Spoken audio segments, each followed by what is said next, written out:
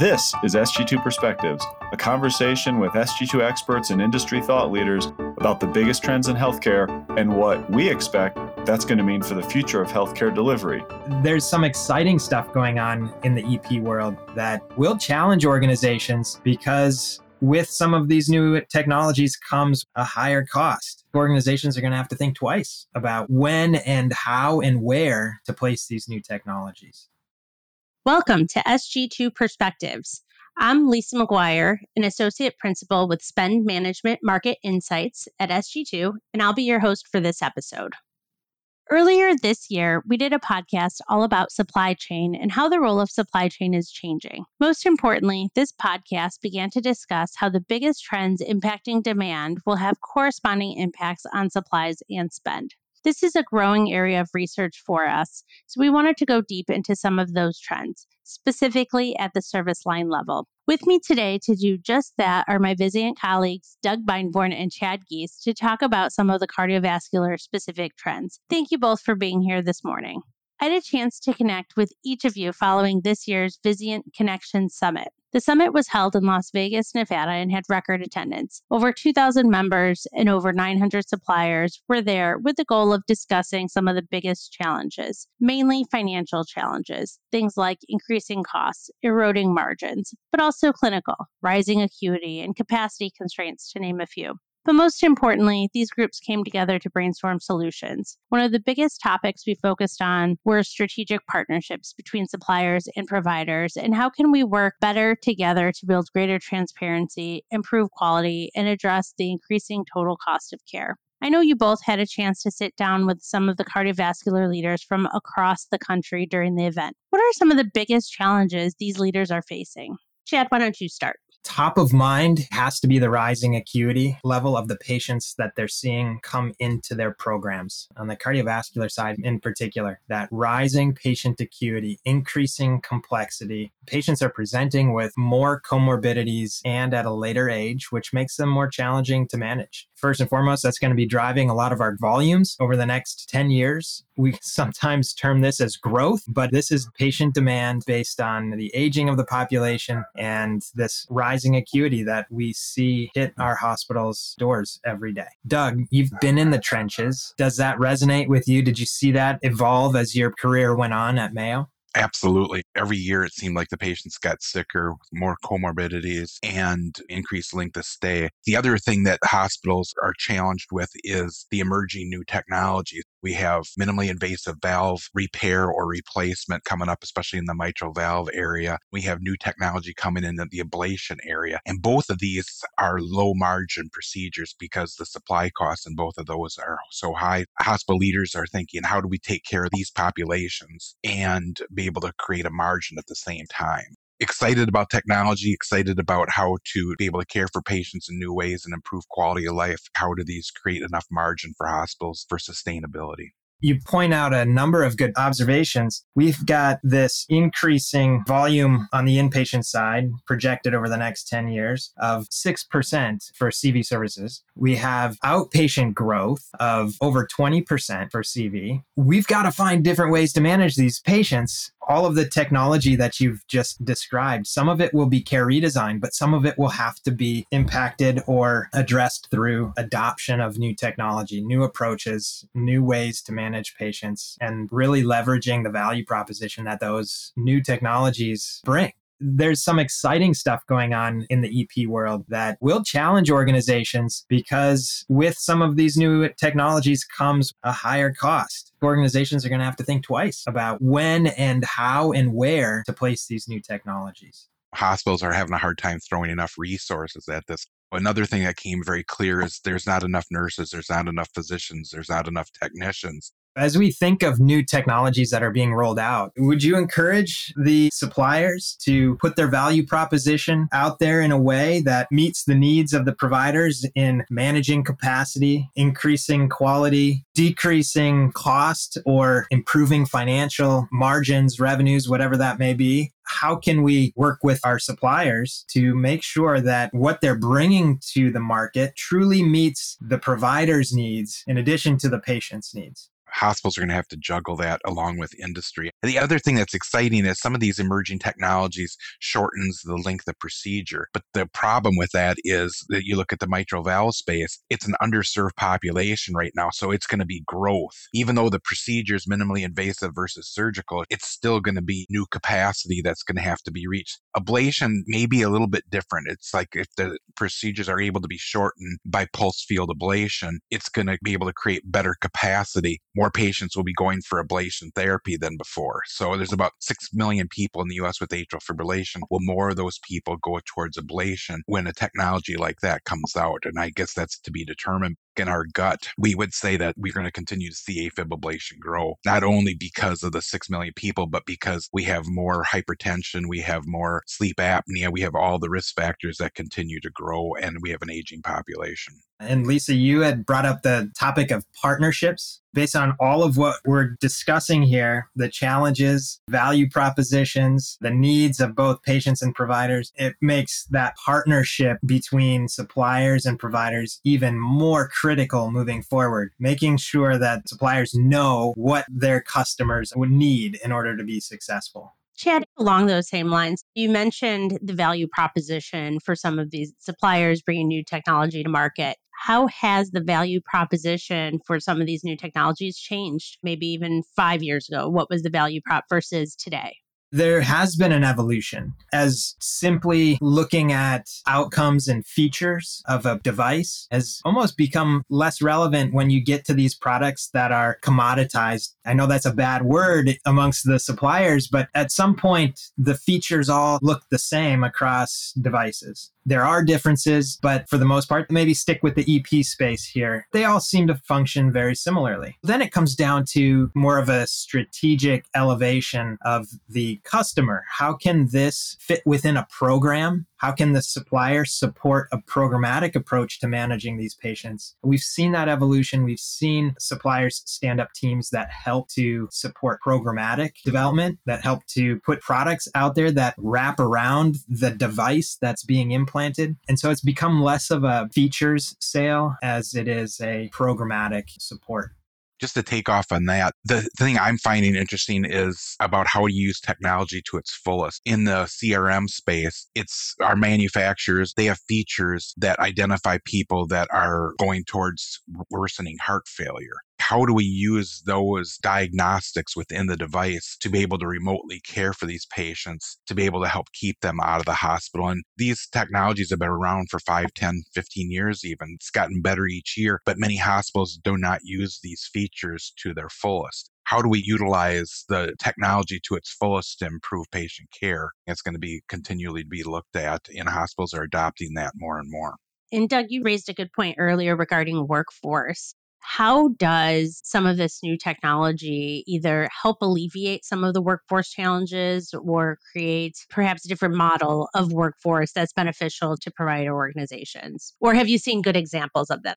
Yeah, I have seen some good examples in the CRM space. Hospitals that have really adopted remote heart failure diagnostics. The companies have created technologies that alert the nurses that are taking care of those patients who they need to look at. So there's red alerts, meaning that you need to look into this patient right now. And green, that means the patient's doing well. You really don't need to intervene with this patient. It's allowed nurses and technicians to be able to work at higher capacities, and they know which patients they need to call and intervene with versus checking on all patients to see, because that's not a very efficient model. So maybe they even take care of a few less patients and it's more intense, but it's more meaningful and it will keep those people out of the hospital, or maybe just a clinic visit versus a hospital visit. And this goes into being able to use your workforce in new ways. They're well trained. They know what to do. If they have to take care of this huge population, they have no data to go on versus they're taking care of patients with new data that alerts them that who gets prioritized. It really changes the healthcare paradigm.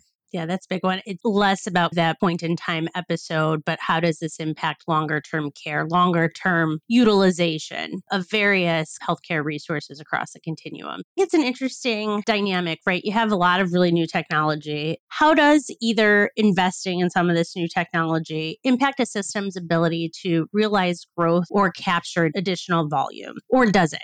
Well, let's just put this into reality. As of late, we're seeing more marginal change within products, The first truly innovative technology that we've seen hit the CV space was over 10 years ago now with TAVR entering the market. But over the last 10 to 20 years, it's been marginal change. We've been getting better products in the next generation devices versus the current device. We've been making these marginal changes, but they have had true benefit for both patients and providers. I think the EP space is a good example of this. When we look at the upcoming rollout, pulse field ablation should hit sometime in 2023. While this is very similar from a procedural standpoint to current cryoablation or RF ablation to treat atrial fibrillation, there are some benefits. We have some tissue selectivity, fewer complications peri-procedurally. The procedure time should be less, which could increase the number of procedures that a physician can do during a day. And it might even put this technology into more proceduralists' hands because of the ease of use. There are still some unknowns here. This is not the silver bullet for treating atrial fibrillation, but there are some advantages from a patient standpoint. Complications can be very, very challenging. And from a time standpoint, it would help organizations with throughput. Some exciting stuff here. It's not going to solve the AF endemic that we have, but it is going to help. The pulse field ablation in many ways is revolutionary, but it's a new energy source. So we've been used to using either freezing technology, cryo, or ablation, which is burning technology. And this is cardiac selective. There's really two big drivers here. It's shorter procedures and safety for procedures. And the longer the procedures are, the more chance that there's going to be a problem that's going to develop. If you're an academic center, 2 AFib ablations in a room a day, that's pretty much capacity because not only you're teaching, but it's the length of the procedure. Now, if we can do 3 cases in a room a day or potentially even 4, that's pretty revolutionary. Your cost per case and your fixed costs get adjusted significantly because instead of those people in the room doing 2 cases, they're doing 4. Not very often are we able to do something to fix costs, but this is something that we're able to do.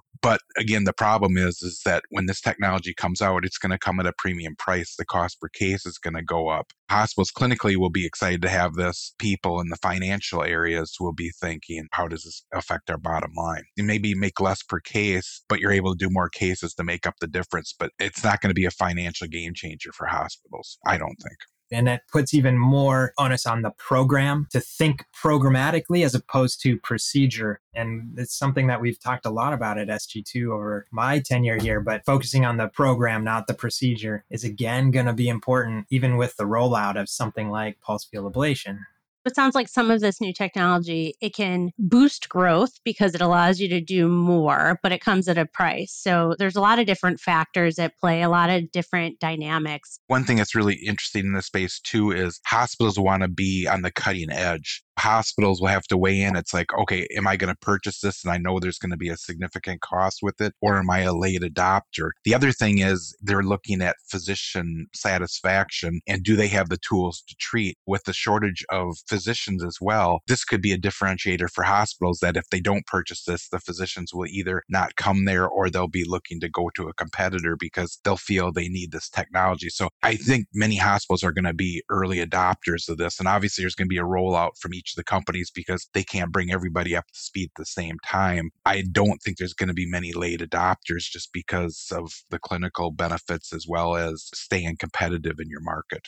As they're thinking about bringing this new technology on, I think they're going to want this. Every EP doc that I've talked to can't wait for this to hit the market. But what are the considerations? We have the generator. That's a capital expenditure, largely. We've got catheters. They're going to be new that these EP physicians haven't used before. That may function slightly different. We've got mapping systems that those catheters connect to along with the generator that will hopefully be able to be used in a PFA case versus their RF or cryo cases today. But we've got the mapping system. Those are some pretty key considerations. If you're thinking we need to bring this new generator on so that we can do PFAs, but there's a whole bunch of other technology in that room that are used during the case that may or may not be compatible. Chad, that's an excellent point because you're thinking ahead that it's like, I'm going to have this increase in supply costs, but to be able to use that supply, I have a lot of capital costs that are going to be in the equation as well. So many of our new technologies that come out, there's sometimes not much for capital costs. This one, there's a significant capital cost with. Hospitals will have to prepare for that. And as we all know, capital equipment right now to be able to get that approved at hospitals sometimes is very challenging just because they're cutting back on their capital equipment approval process for the year or for maybe multiple years in a row. That was not uncommon before the pandemic. This is going to put further constraint on this. And this is where the physicians are going to have to show that this is justified through clinical outcome, safety, and efficiency.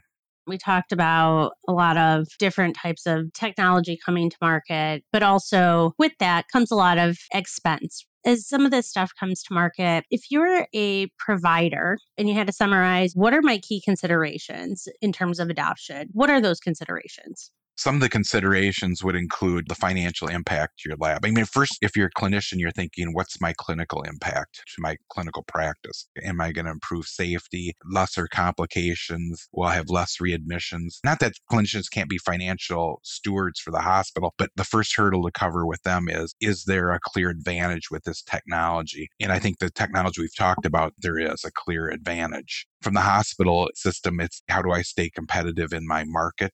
How do I stay cutting edge? On the other side of it, I have to look at my financials and think long term. How does this affect my bottom line? Am I accepting of smaller margins, but can I make up for it in different ways? It's one of those things that in the healthcare equation, you have to look at quality and cost over outcomes and be able to weigh those. With these technologies emerging, most hospitals will say, I have to get into this field and be able to treat patients in this manner. And they're going to have to figure out how to improve through efficiencies and other ways to be able to get the margins that they need.